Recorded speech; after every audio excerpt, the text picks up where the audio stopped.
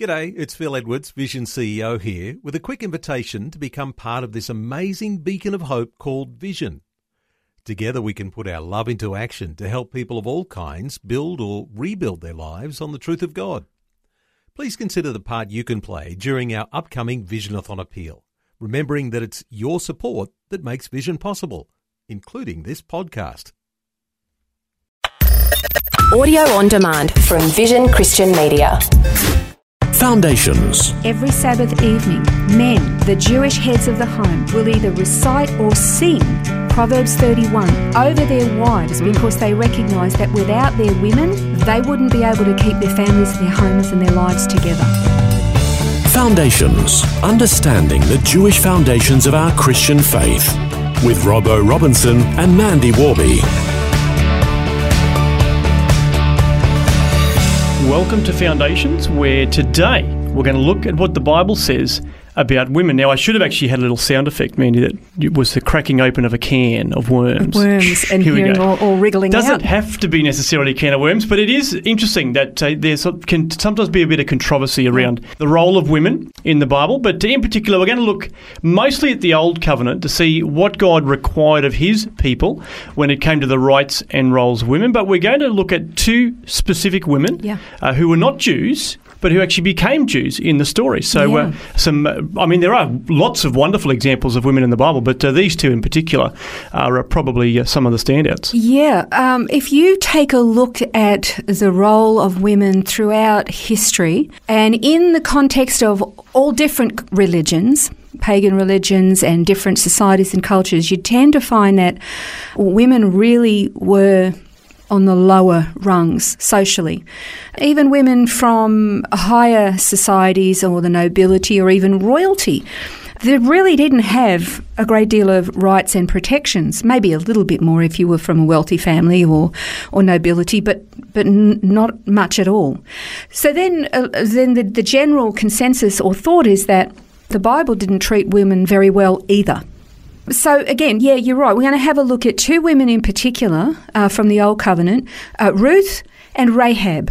Ruth was one of the accursed Moabites.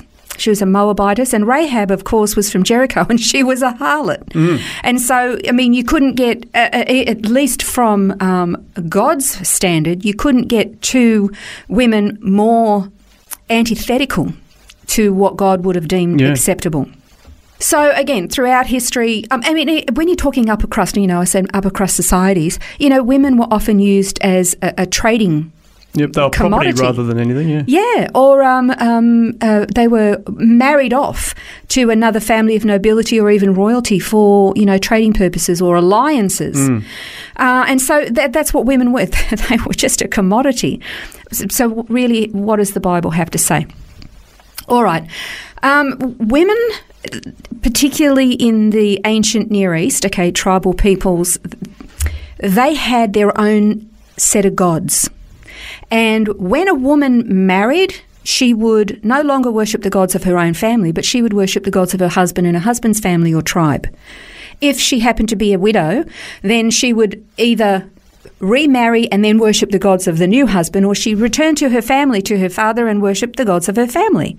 That was the acceptable thing. It didn't matter what she thought or believed or how she felt. That was what was expected of her. So in the case of Ruth, you have Naomi and her husband and her two sons. They moved to Moab because there was famine in Israel. The two boys marry Moabite women. Both the sons and the husband, they all die, leaving all these three women as widows. Orpah returns to her family, which means she no longer would be required to worship the God of the Hebrews, but to worship the God of her family and perhaps another husband. But Ruth, she didn't want to go back. And that's why a lot of people think, why wouldn't she go back? Well, the truth is that as far as the Moabite god was concerned, he was the god Chemosh, or Chemosh, however you pronounce it. And he required child sacrifice. He was brutal. He was cruel. There was a high cost attached to worshipping him. He was brutal. why would you want to go back to that? That's right. Yeah, there's not much incentive, is there, to want to go back? And I mean, obviously, the influence that Naomi and her boys had on Ruth's life, she was quite happy to continue to stay with Ruth, even though Naomi put quite a bit of pressure on her to go back and stay with her family. She said no, she wouldn't. And that there's a great line there in the book where she says, your God will be my God, your people will be my people. So she was quite committed to it. So you can understand that, but I guess Rahab is the other side of it, where maybe there isn't that same understanding of the God of the Hebrews, and yet she was quite keen to embrace their religion and their customs. Well, you think about it, for both Ruth and Rahab, Ruth in particular, she saw firsthand what it was like to worship the God of the Jewish people. I mean, another thing that was very unique for the Jewish people was the Sabbath. I mean, she got to have a day off. In fact, it was commanded she have a day off. That doesn't happen in other cultures. It certainly didn't happen in other cultures and pagan religious.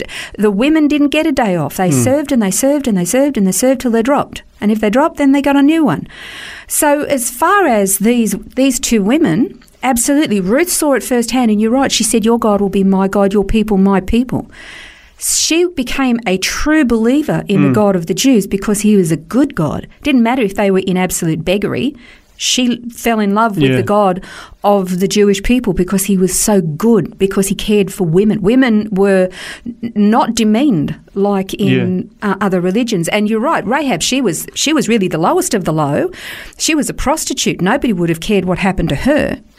And yet, when you read the account of Rahab, you find that the reason that she said, we have heard, this is Joshua 2, 10 to 11, she says, we've heard how the Lord dried up the water in the Red Sea before you when you came out of Egypt, and everybody was scared of you. And so she says, I'm putting my faith and trust in him if you will protect me. And they did.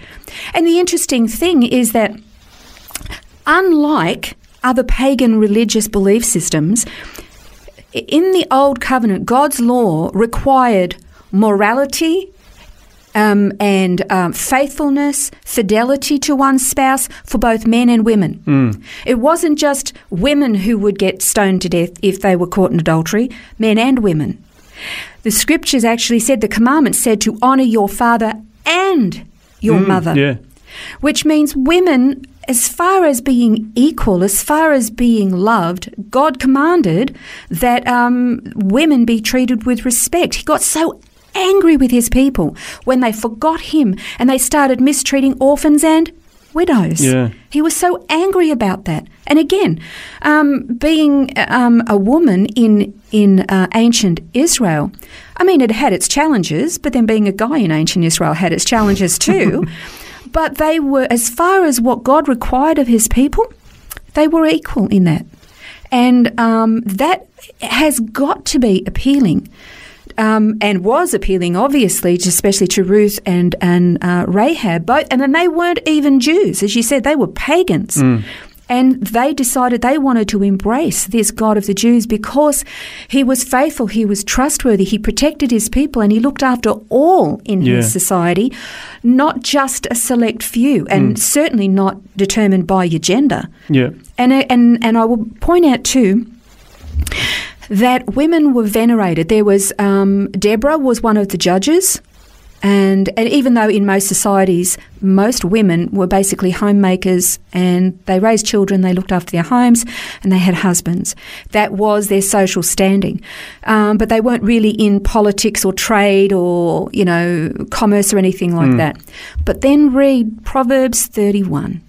Where this man wants to honour and revere and respect and elevate his woman for how amazing she keeps the home. And I will say this too, on every Shabbat evening, every Sabbath evening, men, the Jewish heads of the home, will either recite or sing Proverbs 31 over their wives because they recognise that without their women, they wouldn't be able to keep their families and their homes and their lives together. Wow. It's still to this day. That's they do fantastic. That. Yeah, it's wonderful. That's great. Well, we're going to explore this topic some more in the next program, the role of women in the Bible and understanding how the Bible does elevate and really bring honour to women. I guess give value to women Very much. for who they are, not just what they can do or what they bring. But we're going to focus more on that and what the New Covenant has to say about it next time on Foundations. This has been Foundations, a look at the Jewish foundations of our Christian faith. For study notes, resources and more, see vision.org.au/foundations.